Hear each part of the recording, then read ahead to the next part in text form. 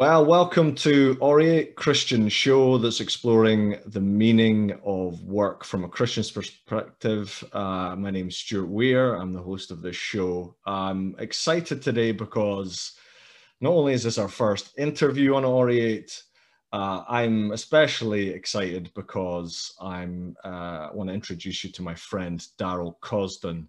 Daryl, welcome to Aureate. Great to have you with us. Thanks. Good to be here, Stuart. Well, Daryl, I'm so chuffed that you're my first interview, really, because you're to blame for all of this ultimately. The fact that I'm interested in the meaning of work from a Christian perspective, that work's connection or work's possible connection to the new heavens and the new earth, all comes from sitting in your classes 20 years ago almost in Glasgow, Scotland.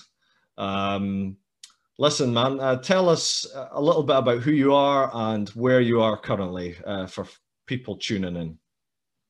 Hi, yeah. So, as Stuart said, my name is Daryl, and I currently live in Fiji. And my wife and I moved here at the January of 2020, right before the COVID really kicked in. And we are at the Pacific Theological College, and I am part of the theology and ethics department, but also serve as the academic dean. And before anybody says anything about, living in paradise, we don't live at a resort. We don't live at a holiday place. We live in a normal part of the city and of Suva, which is the main city on the main island. And I wouldn't use the word paradise necessarily. Oh, well, for people tuning in, there's a 13-hour difference. Right now, it's Sunday evening for us in Glasgow and Monday morning in Suva. So that's a bit of a mind bender, but I love this. And it's such a good connection that, man, I can almost imagine sitting in a room together. So it's just great to have you on the show, man. And great to see your face again. So listen, way back when we started learning about the theology of work, when we started unpicking what does our earthly work mean anyway, you had a period in your earlier life, some point in your life, where I guess there's a crisis moment involved in that, but there was a realization in your life that the way that we understood work, the way that we were talking to each other about work as Christians, something was desperately wrong with it. Can you tell us, can you share that story, how that emerged and then how it broke?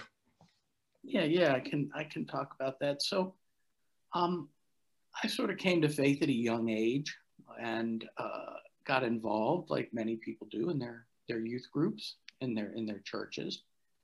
We had a pretty good youth pastor at the time when I was probably 13 or 14, just around that age. And he would say things like, give your life to Jesus now, and there's no limit to what he can do with you and through you.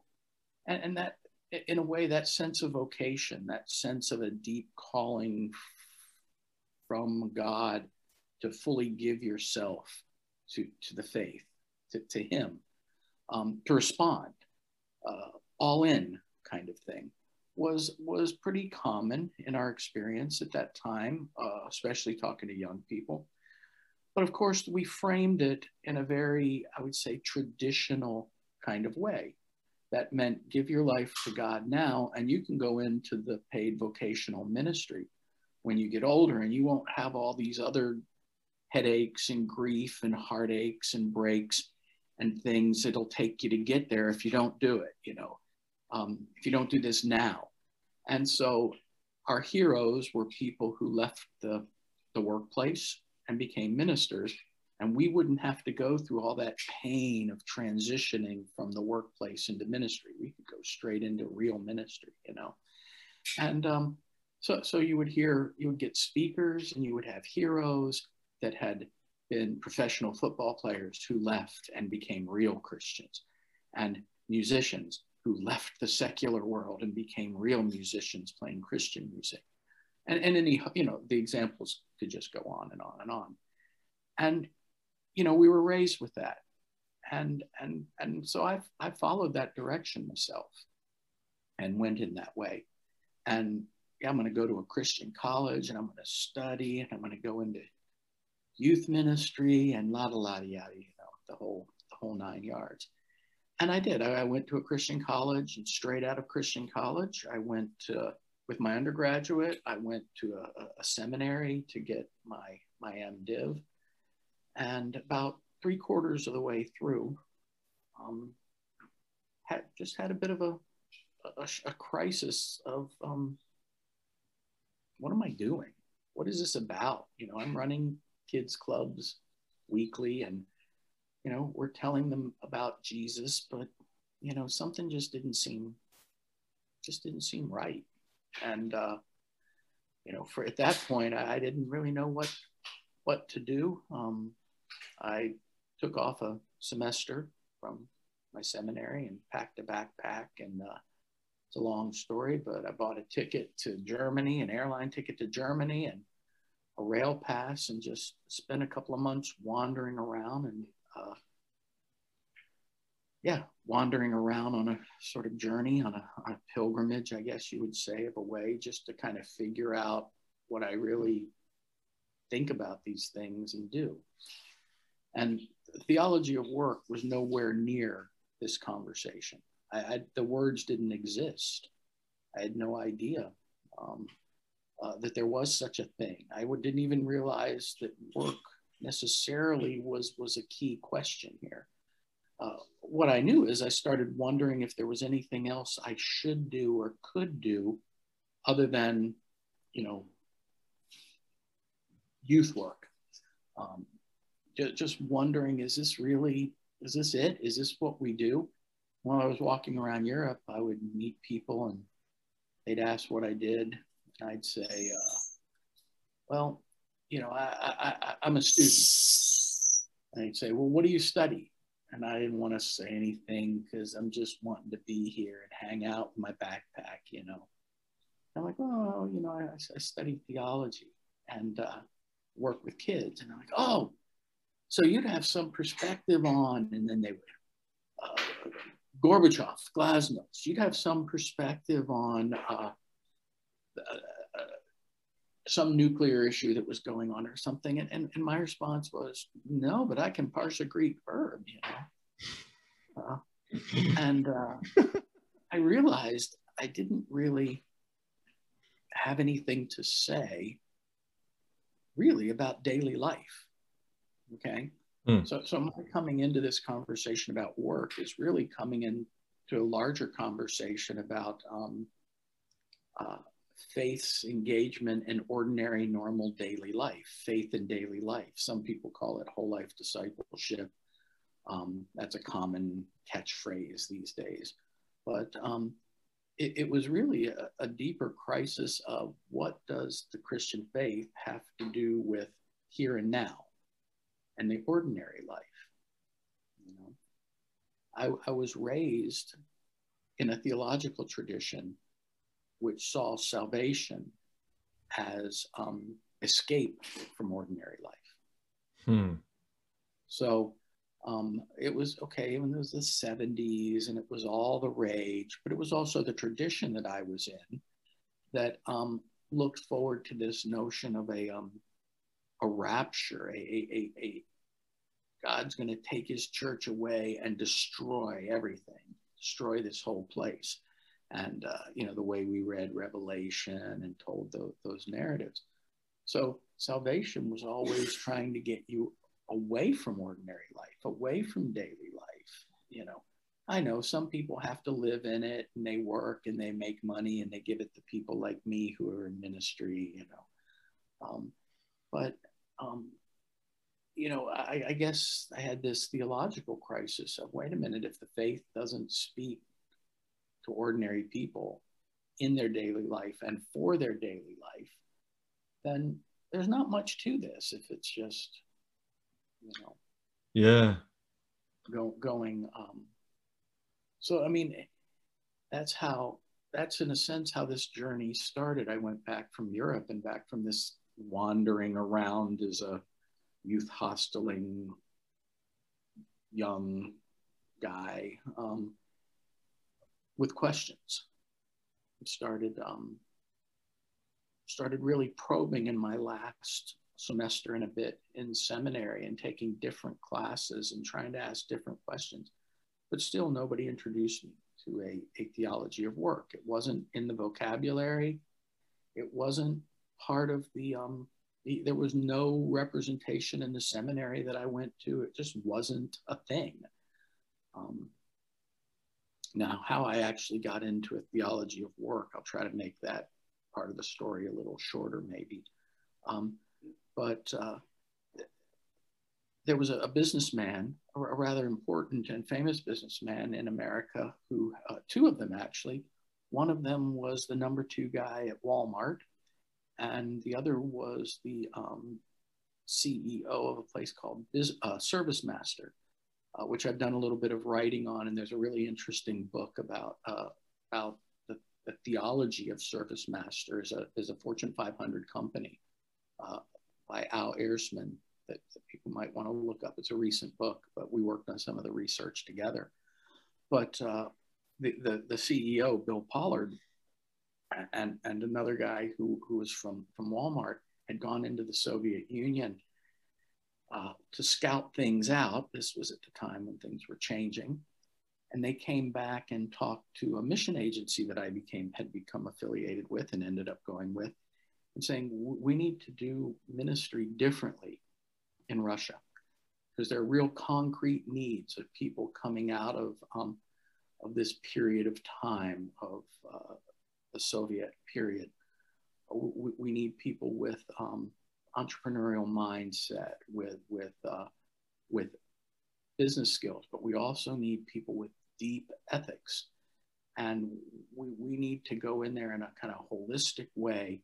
And I guess you would use the language today, a sort of business as mission mindset. Yeah.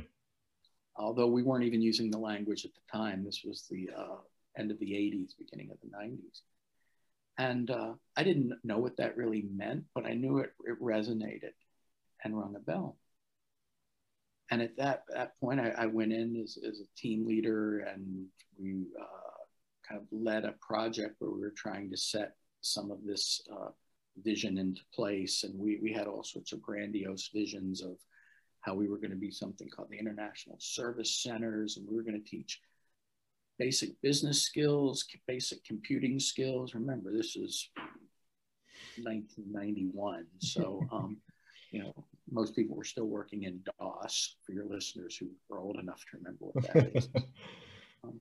But none of it worked, to be honest, for a host of reasons. We hadn't calculated the mafia and the rise of the mafia in this. We hadn't calculated, more importantly, how not ready the church was to actually engage culture, to equip laity, the normal, believing, ordinary person, for a daily life in the marketplace, in the public sphere, in the workplace. It was very much, and you understand because of communism, but it was very much an escapism and an escape into the institutional church, which was necessary. I'm not putting it down. It was necessary for survival at that point in time there. But that, plus a certain kind of escapist theology, created a real crisis. And to be honest, I didn't know how to address it, but I knew the answer wasn't at that point to try to engage culture. The answer was to try to engage the church so that it could engage culture, because otherwise you do these individual little projects, and but there's no community of practice, no community of faith to nurture, support, and encourage. So my focus became, I guess you would say, seminary teaching at that point. But I still didn't know what I was looking for. It was only in one of the summers, maybe it was 93, maybe it was 94, I don't remember exactly. But I had a friend who had been at Regent College, had been the principal and president at Regent College in Vancouver, who was offering a summer intensive study course in Austria at a beautiful castle at Schloss Mittersill. And it was titled A Theology of Work. And I'm like, I have no idea what that word means. I have no idea what that phrase means. But what I know is that's what I'm looking for. I don't even know what it is. I don't even know what it would mean. I couldn't give you a paragraph or a sentence description. But and it's an odd phrase, theology of work. You know, and everybody says theology of works. You mean like good works versus not good works and grace? No. This is about ordinary daily life and work. And I'm like, I have no idea what they're talking about, but I'm absolutely convinced this is what we need. Yeah. Wow.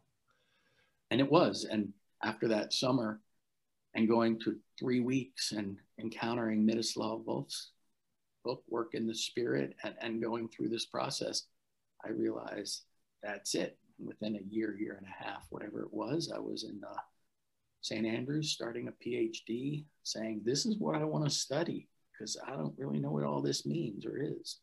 Yeah.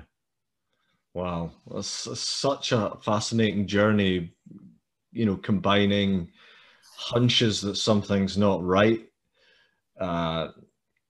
pursuing, probing, trying to find some ways forward, some answers where, you know, trying to find the breadcrumbs, but it's not like a straight line of breadcrumbs. You know, it's a messy, slow, infuriating, gradual process that you've gone through. That it's just fascinating to hear that again after all these years. So yeah, Stuart, you know, there had always been within the Christian church in America anyway, a sort of small voice, maybe even a minority voice about ministry and daily life and an emphasis on the laity. And there were people who were talking about work, usually in a sort of working class, blue collar, you know, support the worker, maybe pro unions or something like this. Yeah. But it just didn't make its way through the churches, and it certainly wasn't part of the popular imagination of American Christianity. I don't want to make it sound like there was nothing there. There was something, but nobody could find it unless you happen to be lucky enough to be a part of that little group of denominations that talked about these things. You never encountered any of this. It's the same kind of thing actually in the UK as I've gone back and tried to find voices. They're there, they are there, but man alive, are they hard to find. And do they disappear into dusty bookshelves that nobody's come across this flyer or this pamphlet or this small book or this tour of speaking engagements around multiple conventions? You know, they get consigned to the history books pretty fast in the UK as well, and it's I guess it always needs a fresh generation to push these things with the issues of the day and etc. And Stuart, I think it's also, as long as some of these things remain boutique, as we like to call, you know, a boutique fashion. Right. So it's there, but it's just a small little shop off the edge of the high street. You know, it's not integrated into every shop all the way down the street, right? Yeah. And we're really good at that. We come up with something and it becomes a fad, or it becomes something that everybody knows we can't be against, but then we turn it into a little side movement and we feel good. Well, hey, we've done this, we've covered this. But, you know, the average person the average adult spends the vast majority of their daily life doing a few things: working, sleeping, eating. And although there's a little theological reflection on eating, now there's a little bit more on work, hardly any theological reflection on sleep and rest other than some Sabbath work. Yeah. But the very things that we spend all of our time doing are relegated to the small little boutique shop rather than at the heart and center of what it is to live the Christian faith in the church. And I'm not saying that other things aren't important too, but Robert Bellah, sociologist from the University of California, decades ago, said that his sociological research that work is the linchpin that pulls together things like justice and social justice and economics and leisure and leisure time and how we spend it. I mean, in a sense, work is the abstract common denominator to which all the practical things fit. When we talk about the practical things and the individual things, about racial justice, which is absolutely important, about economic justice, all these things. And they're absolutely vital, but they all take place in a workplace somewhere. They all happen concretely in a workplace, whether that's the public sphere of government or the marketplace or a hospital, or a mining operation or a fishing village, Yeah. So that ordinary daily life, the non-escapism of this world, of being the very part of this world, to live a life of faith, following Jesus in the world, part of the earth, wholly in the earth, as fully as possible. If we think about, first of all, the global crash of 07-08 with the Lehman Brothers sort of triggering that, Fred the Shred and RBS here in Scotland being a huge part of that injustice. And then again with this global pandemic and the havoc that's wreaking with mass unemployment, university students having massive difficulties going from higher education into a job. I wonder if we can talk a little bit about how disruptive our world is, and how can people find meaningful work or just meaning in this disrupted world we find ourselves in? Because you've spoken about that a fair bit over the last few years. What are some of your insights, Daryl? Yeah, I think to enter into the conversation and eventually to get to some meaningful theological conversations, we've got to enter right where we are. And the word disruption is a word I started using because of my own personal experience. I started using the word in 2017 before the pandemic, but obviously after the economic crisis. That's another story we can explore in another day, my own experience through that. But let's just say I experienced the disruption myself. I experienced the existential, the traumatic crisis and trauma that forced unemployment and a changing workplace and a changing economics brings. And the crisis is on multiple levels. Obviously, there's especially for those living closer to the margins, those living on the edge of existence, if you will. The obvious issue there is survival. Yeah. Physical, economic survival, right? But to reduce the crisis simply to economic survival is also to reduce work to nothing more than economic necessity, economic tool. And I think what people across the board are finding, not just Christians, I'm talking about sociology, psychology, all the other disciplines that look at the human person, and the human person in their environment. So even environmentalism. I think what we're finding, and what I certainly discovered theologically, but what we know is true just through social sciences, that work is about more than simply survival. It is about survival. It's always about survival. And if you don't have an income, you know that. And if you're on the margins and you're poor and you're close to just not making it, that becomes the dominant and important thing, of course. But there's also this deeper relationship between the work and your identity and who you are. Now, some people who are fortunate enough to have wonderful jobs and wonderful careers and something that we might call in our culture and society and language a vocation, if you will, understand that. Not everybody has that working experience. Some people do. They don't really like what they do. They don't really enjoy it all the time, but they do it, and it becomes part of their life. And even if they don't invest their identity into it, they invest their life into it. So even if, you know, somebody says, I am a doctor, I am a teacher, that's saying something more than just, I go to work and teach, I go to work and practice medicine. Yeah. You identify with your work, but that's sort of the higher levels of work in terms of what we would call, you know, a professional expertise and training and things.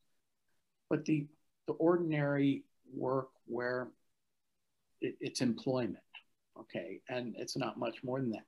Somebody might not say, I am a such and such, but they do it, and they do it day in and out, and the habits and the practices of this other thing that may not be at the center of their identity, but it's clearly bound up with their identity. Yeah.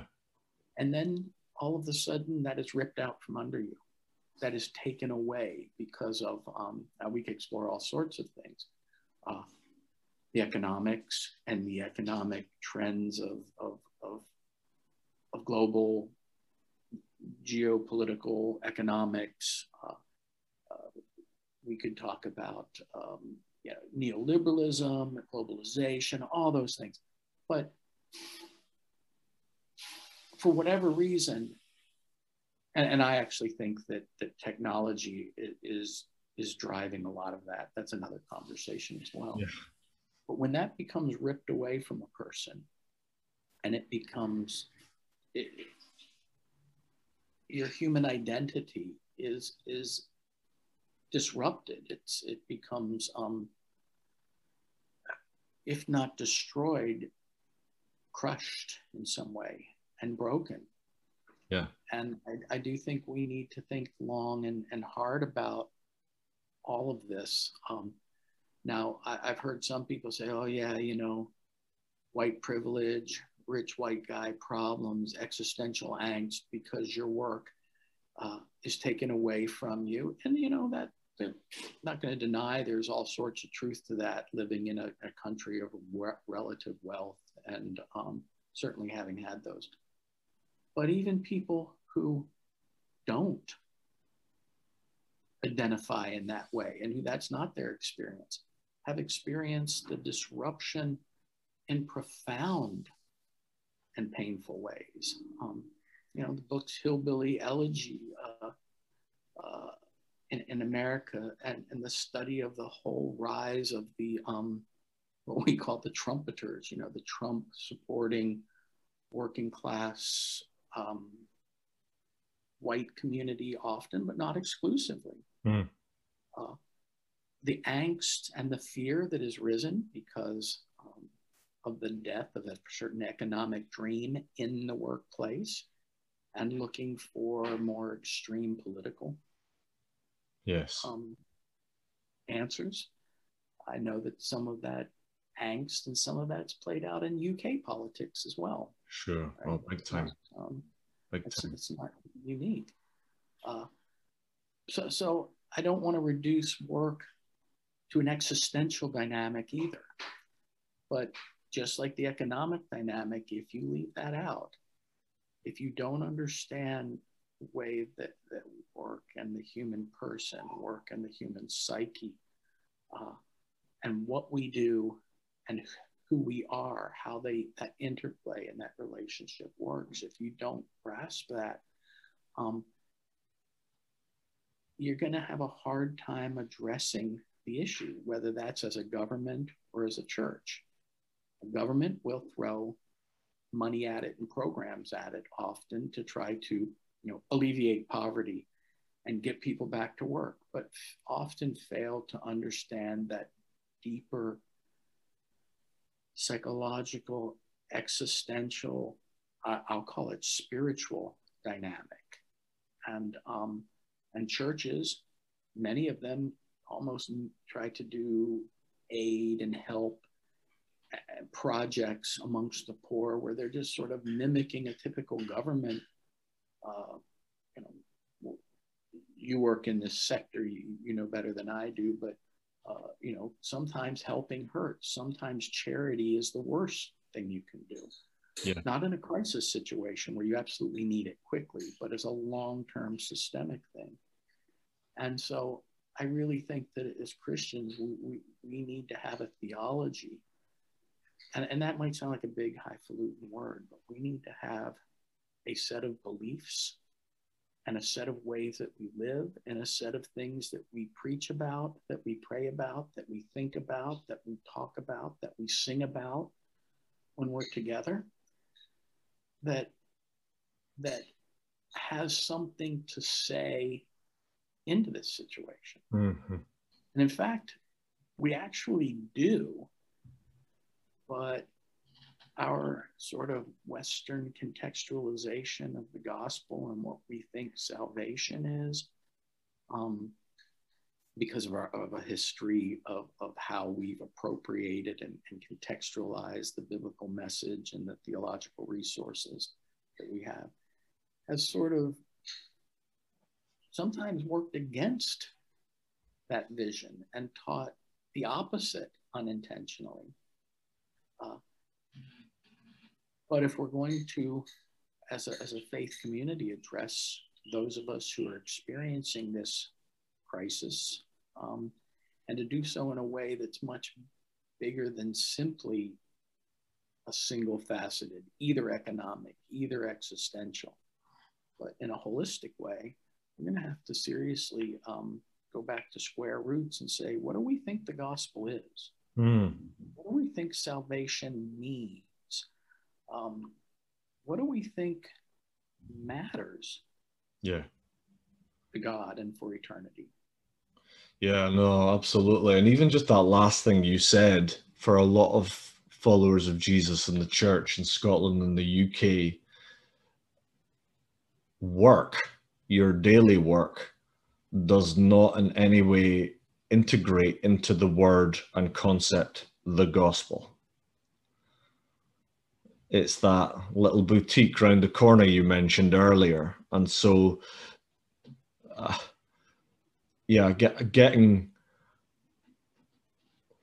enabling, helping people to understand why work is even should be considered within the realms of the gospel in any way, shape, or form is a huge undertaking. Man, I remember some of the pain of that in seminary myself, just trying to understand that, why on earth are those two things in the same conversation? Yeah, because we typically think the gospel is the good news of the soul going to heaven when you die. Right. And that's what it really comes down to. We have come to understand the good news of Jesus, not, and I'm going to call it a contextualization, because it is. It really is taking certain strands and certain emphases and certain things out of Scripture, and then engaging with our existential crisis and angst of the day, and coming up with a formulation that, we can talk about the Middle Ages, we can talk about what it was like to go through pandemics and plagues before, where we didn't have medical resources we do today, where thousands upon thousands died. And so the focus clearly would become, when you have, high mortality rates of children and all of these things, it would become, is this all there is? Is this what life is about? No, life has to be more. There has to be life after death. And again, then we take the resurrection of Jesus and our promised resurrections to the new creation, which is clearly New Testament, right?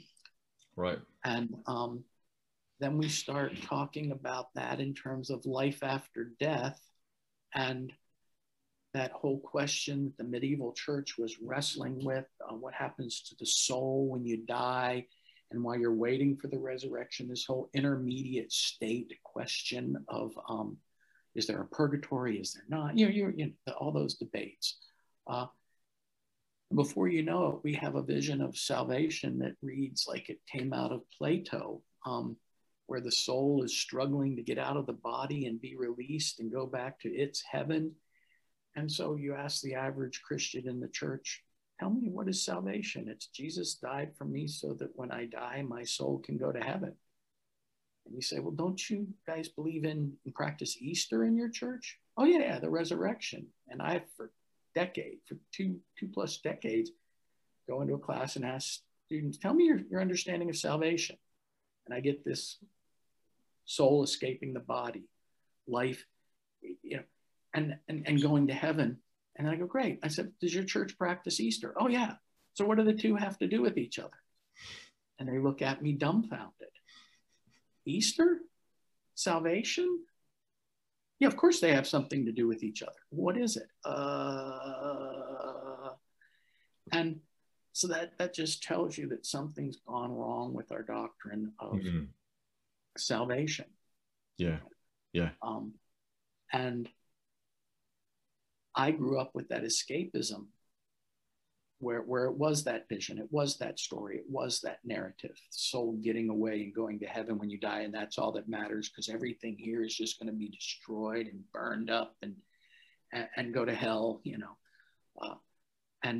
so getting the soul to heaven, and my soul, and telling everybody else and getting their souls to heaven, and that becomes the focus. So why to quote D.L. Moody, why polish the brass handles on a sinking ship, man? It just doesn't make sense. And so that story has shaped our faith communities for so long. And then when I had my sort of theological crisis, one of many I should add, but when I had that one that I've discussed today, I started emphasizing life here, life now, life in this world. But then, to be honest with you, I didn't know what to do with eternity, right?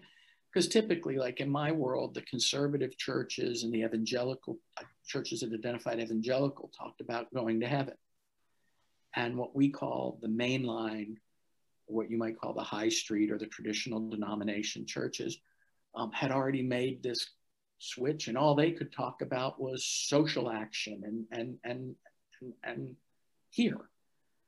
And the temptation is to go from the one place when you realize that's kind of broken, and to go to the other place. So people come to evangelical faith from the historic churches and get all excited about the soul going to heaven. And people get disgruntled with the evangelical churches, and they get all into social justice and social action. And I knew something, if those two things don't go together, and okay, we've been saying it for decades. Oh yeah, they're two sides of the same coin, the gospel and social action. I'm like, no, that's still dualistic, because it implies there's gospel and there's social action.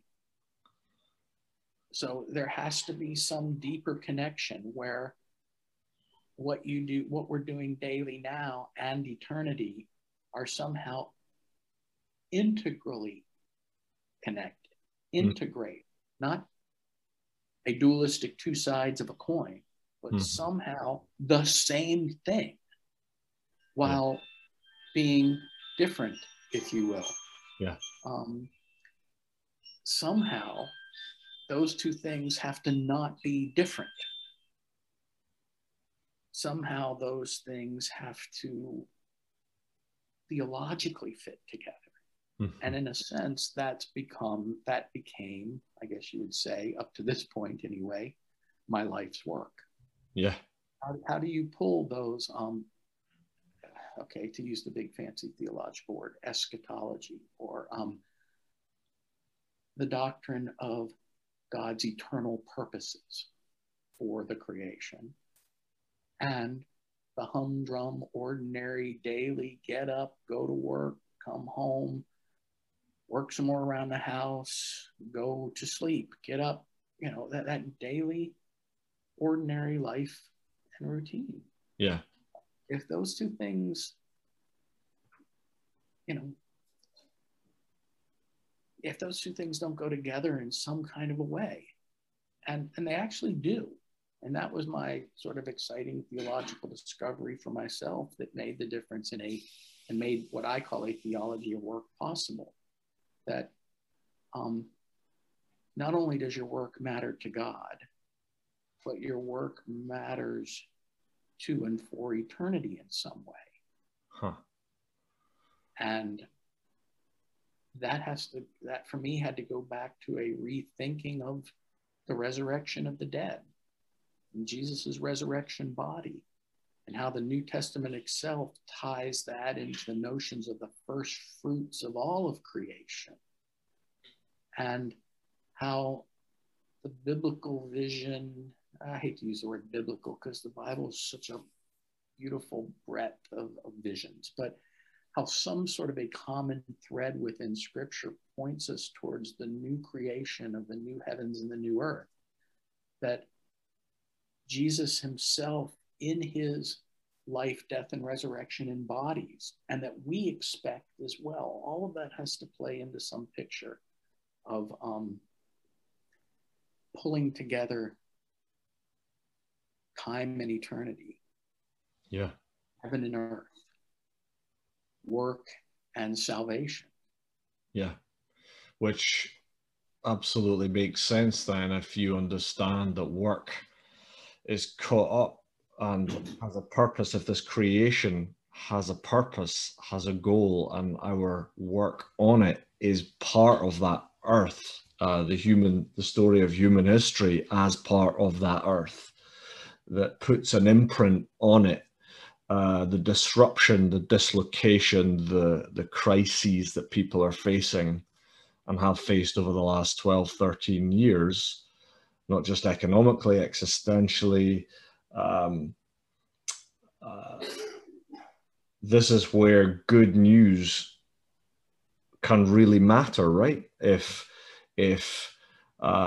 we understand that this earth matters, what we do matters, if this is going somewhere, this project earth, if you like, if God has some kind of oversight over it, then what we're doing now, the kind of projects that we can find ourselves involved in, even just being able to survive, if that's the status that you're in, all has some integrative purpose into where this is all going.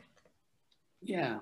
And I do think, though, what this disruptive crisis of the last decade or so has taught us is that we have to be very careful not to let our own cultural obsessions totally dictate and drive this in our theological thinking. So, for example, we often talk about how driven our Western cultures and societies are, how our socioeconomic insatiable drive for more and for building is fundamental to who we are. But we also know, as a Western culture, but we also know that the workaholism and the some of what we do a lot of what we do in the workplace destroys creation around us.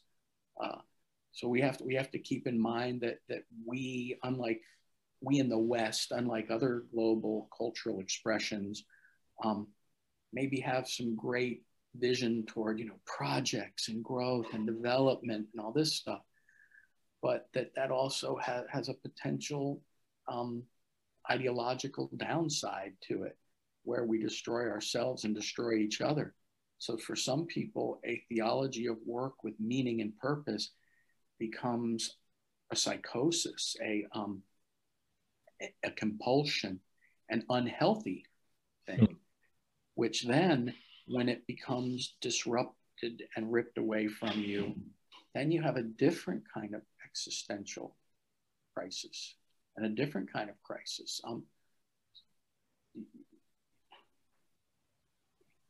We have a trouble, to go back to the Beatles, we have a trouble letting it be.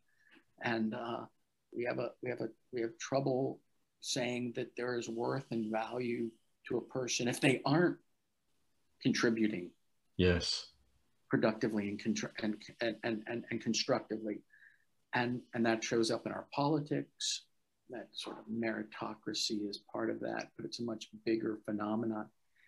And so even at the same time that we recognize that our work that somehow God will catch it up and transform it in the new creation, and that it'll become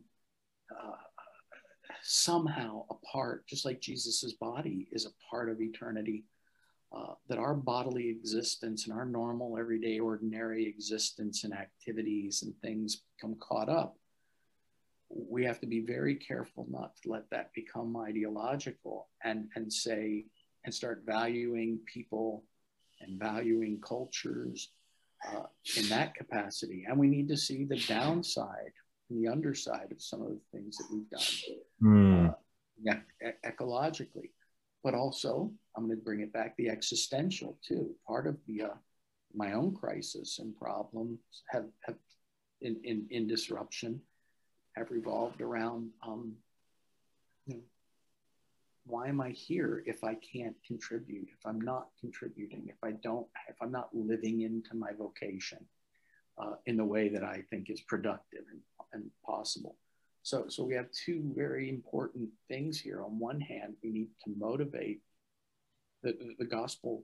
The church needs to have a gospel that motivates people to see value and meaning in what they do. But at the same time, doesn't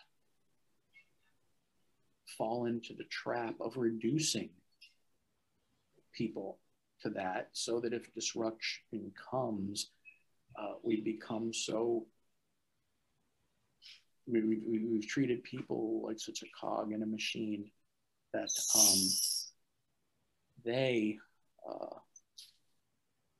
become reduced in another kind of way. Yeah. If that makes sense. Yeah, absolutely. And so this picture of the resurrected Jesus,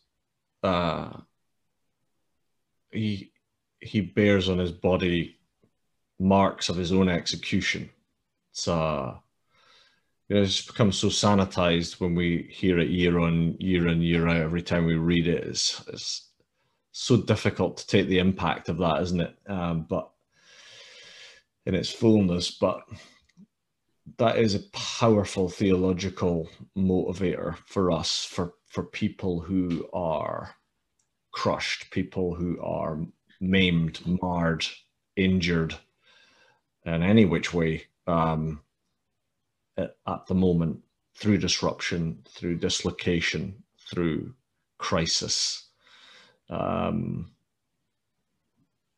There's this notion of the hope of if Jesus's wounds can be healed, but in a sense, their glory is in their continued but healed presence within his physical body. And if Jesus really is the firstborn of creation, and we as humans experience his resurrection, but then the whole of creation, whole of the physical creation is caught up in the transformation, then that doesn't justify the violence done to Jesus's body. Yeah. That doesn't justify our violence in the sense of justification, meaning make it okay, but it does promise that in the end, all will be well. God will heal. God will transform. But, and I mean, for some people, that hope is enough. That hope that regardless of what happens now, it will be put to right at the end. And I say, in some sense, that is the truth for all of us. And for some people, that is enough to help them endure whatever here and now. Yeah. But again, that can become a sort of Marx opium for the masses to justify injustice and oppression now. Yeah. So we have to have a faith that because of that hope energizes to live differently now. I'll tell you, work and working is going to look very different over the next half century to century than it has since the Industrial Revolution. I mean, right? The rise of, there's no clear breaks in history, but clearly Marx and Engels examined this phenomenon of the rise of the factory and the rise of industrialization, where people become simply hired. They're not invested in their life the way a farmer is or the way a craftsman is, but they just become hired for this many hours a day. It's not their responsibility. They don't own it. It's not their responsibility. They just simply go in, work, and leave, and they get remunerated and paid for their time, which sounds like and is in many ways a great thing, but it can also disconnect and alienate you from that work, so that the investment of your life is simply about selling yourself, which is a form of indentured servant, bond servant, a sense of slavery, if you will. Mm-hmm. But we've had a couple of few centuries now at least a century, 2 centuries now, of coming to grips with that way of working and trying to make sense out of it. And, you look at those TV shows like The Office and others, and the whole rise of living for the weekend, which are a whole nother set of conversations. But we have navigated work equals employment. Work equals a wage that someone, government, business pays you, unless you're the business owner or whatever, But I think we're going back. I think that's going to change radically with being able to work online, the rise of gig economies, the rise of technology, which makes some things possible for working and yet destroys sectors and jobs by the mass.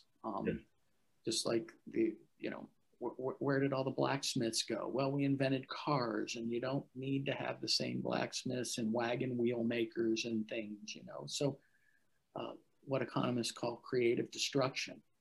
But we've just never seen it in history at this accelerated pace for this extended of a long time.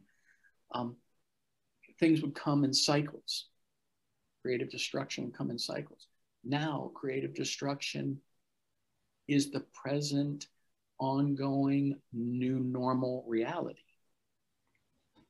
And, when you're young, like my kids are in their 20s, they have an entrepreneurial spirit and a creativity about creating their own gigs / businesses / workways that those of us of my generation can hardly, it mortifies us to think about. Yeah. When you're young and you have the energy, you do that. But when you get a little bit older, not everybody's like that. So what does that mean for a culture and a society when the young and the energetic and those who are more entrepreneurial and creatively minded or lucky enough to have that kind of education can survive, but older people or just people who don't have that kind of drive can't? There's all these huge questions for the future that sadly I don't think Christians are at the forefront. Sadly, I know that Christians are not at the forefront of thinking about. And if we're not thinking about it, we're not preparing for it. So our theology isn't prepared for it. Our practice isn't prepared for it. Our structures aren't prepared for it. And neither are the governments, which we clearly see. Yeah. This will be the same kind of revolution that the Industrial Revolution was. But we're not ready for it. And there are all sorts of people talking about it, writing about it, but those are the certain sociologists, certain journalists certain people who are studying and exploring this. And I just hate the fact that it'll probably be that after they have it all figured out, then the church will come along and say, oh, wait a minute, what is it? What are we talking about? You know? Oh, I know. May you've mentioned so many different avenues by which to explore things that are held in tension, things that have not been addressed, things that are moving so fast. I could talk to you all evening, and yet it's your morning. Listen, we're fast running out of time here, but I want to point our listeners to your two books, Darrell. You've got two really good books that I want to point people to. The first one that came out was one that you developed from your PhD called A Theology of Work, which is a real brilliant piece of academic writing connecting work to the new heavens and the new earth. That was published by Paternoster, which is now Authentic Media. You can Google it and find it dead easily, and I would really highly recommend that. Read that on a Greek island once when I was on holiday. And then your follow-up book, although it's not a follow-up like a part 2 to the first book, is called A Heavenly Good of Earthly Work. And this book is probably written for the thinking Christian, not necessarily in an academic sense, which does a lot of biblical work as well as ethical work, as well as raising lots of these questions around the muddled nature of our thinking around work, and is a real great book as well by Paternoster, which again is now Authentic Media, and in the States is Hendrickson Publishers too. Listen, get your hands on these folks. They're just such good books for stimulus to help you pursue your understanding of work. And you can get them on Amazon or AbeBooks or wherever you shop, Eden. So, Darrell, thank you so much for carving out some time from the start of your day at the end of mine. It's just been great to hear your musings and your bringing together of themes and marrying together things that are held in tension again, but in a new way from the last time I heard you, because all these years have passed since I heard you speak last. It's just been fab having you on the show, man.